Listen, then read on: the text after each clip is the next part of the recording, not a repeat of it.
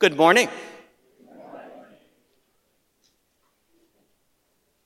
It's a beautiful thing to see a full church.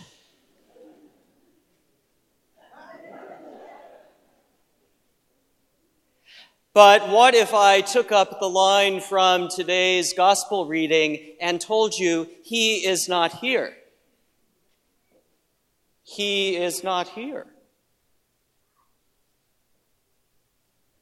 Gay Clark Jennings is the president of the House of Deputies of the Episcopal Church, and she writes that really no one over the age of 12 should give an Easter sermon.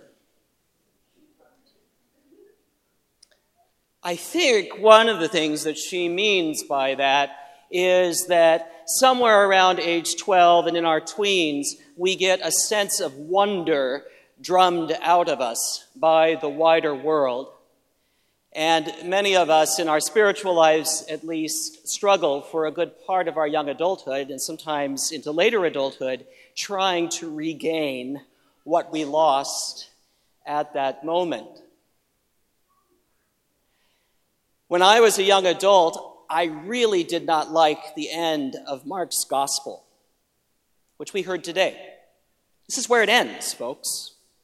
This is where the gospel, according to Mark, stops in its original version. The women fleeing the tomb in terror and amazement. And then at some point, probably someone came along and tagged on a few extra verses to say, oh, the gospel went on after this. Almost to try to catch a moment or tie things up in a neat bow. Mark doesn't want things in a neat bow. And the older I've gotten, the more I've realized that Mark, of all the gospel writers, probably got it right in the sense that we are left with this empty tomb and we are meant to be in terror and amazement. Why? Because everything that the women expected when they came to the tomb wasn't there. He is not here. Most of us, as we hit those tweens and early teenage years, get it drummed into us the way the world works. How does the world work? Well, people who have power tend to like to hang on to it. And the threat of violence is always with us to keep that order in place. The women understood this. They lived in a patriarchal society. The men were in charge, and the threat of violence was always with them, if not in the household, certainly in the wider community. The Romans understood this. This is why Jesus was executed the way he was. It was to send a message. This is what will happen to you if you put one toe out of line. The religious authorities of the day understood this in order to preserve the order of the temple cult and in order to keep order for the people and to keep Rome happy. Jesus, they thought, died to preserve that. And so the women come to the tomb knowing what to expect. A stone rolled across the opening to keep them and vermin and whatever else out. Bodies that are dead are supposed to stay in the ground. Unless you like zombie movies, but that's a whole different sermon for another time. That's what we are taught to expect. We are taught to expect that we buy privilege and power. We are taught to expect that the way things are will be preserved at all costs. And most of all, most importantly, we are taught that death is the end. That when we die, it's it. Over. Full stop. Nothing else happens after that. So if you get your head around that much, which should be pretty easy, at least for those over the age of 12 in the room, you can understand why the women are completely bewildered and then stunned when an angel greets them inside the open tomb where there is no body and says he is not here. Mark wants us to understand that the Easter message has gone out ahead of us. And in the voice of the angel, Jesus has gone out ahead of you. He is risen. He has gone out ahead of you into Galilee. Into Galilee. Galilee, where he was on the streets and the roads.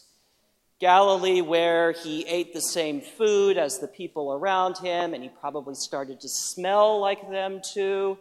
Galilee, where he proclaimed good news to the poor and brought healing to the sick. Galilee, where he had grown up and learned the ways of this life and the ways, perhaps, of God. In other words, Mark says, Jesus has gone out ahead of you. He is risen, and he's gone out there into the regular, ordinary, everyday world of your lives. And in a very profound sense, my brothers and sisters, he is not here with us today. He's out there.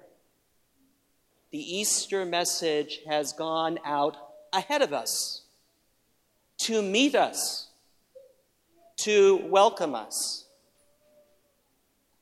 And that is so upsetting to the expectations of the women who arrive at the tomb. They are struck dumb. There is nothing more to be said.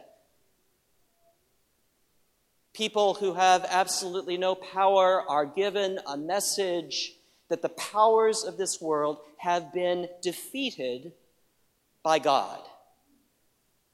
And everything they thought they knew would happen next is not going to.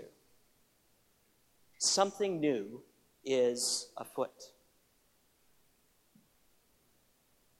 Our job here today is to gather up that vision and carry it with us into the next 50 days. Don't expect to meet Jesus here in the way you expected to meet Jesus. He is not here. He is risen. He is gone out ahead of me. If you don't believe me, look at the news. Look at the news with Easter eyes. In an age that has never been more cynical than now, in a time where we think we know what to expect from people who are in power, and even from one another. Just a few weeks ago, a high schooler was doing what many high schoolers do, tens of thousands, if not hundreds of thousands across the country. She was busy getting ready to graduate and go to college.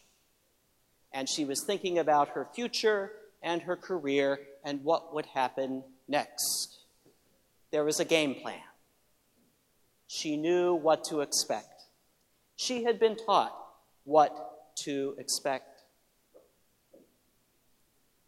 Now, this high schooler, you're probably already thinking ahead of me, was attending a high school in Parkland, Florida. We know the darkness that walked in the door with a gun, and many of her classmates lay dead. That was another moment where the world had taught her what to expect. Powerful, well-moneyed interest groups would keep their lock hold on the Washington politicians. Everyone would grieve for a time, and then everyone would move on. And life would go on as it had before. Then, just last week, she shows up in Washington, D.C., and speaks to a crowd of no fewer than 500,000 people. millions more watching on television. And she does something that no president in living memory, no prelate, certainly no priest like me, has been able to do in a very long time. She leads hundreds of thousands of people in 6 minutes of silence. 6 long minutes of silence. Think about that. Think about that. And suddenly, all of the power brokers in Washington have no idea what to do next. That's Easter. That's Christ risen, blowing up our expectations, breaking through all the powers and presumptions of this world, busting open our thoughts about the way things are supposed to be in order to make room for something new. And the way Christ does that is to die first and then to rise, and in doing so, defeat death.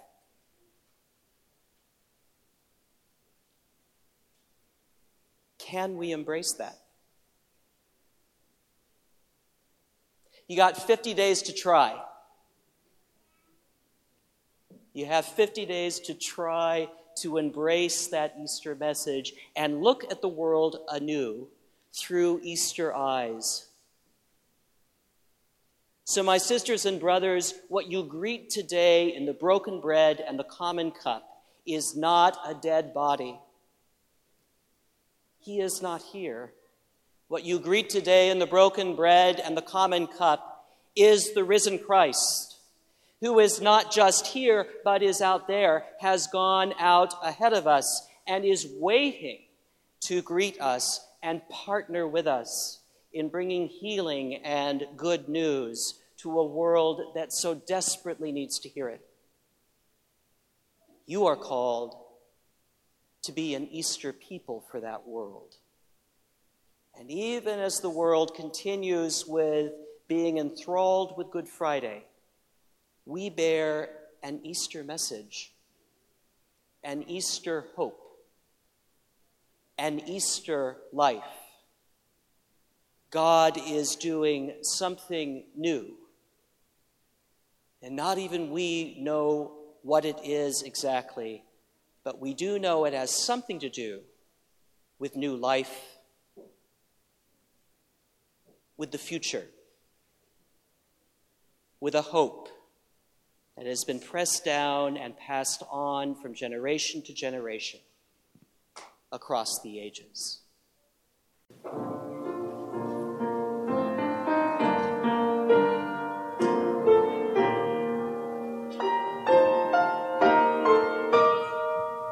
Thank you for listening to this sermon podcast from the Episcopal Church of Our Savior, Mill Valley, California.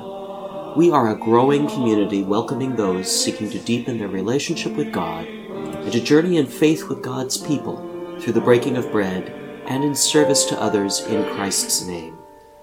You may reach us by phone at 415-388-1907, search for us online, or visit our website at oursaviormillvalley.org. We wish you God's peace. We hope to greet you in person very soon.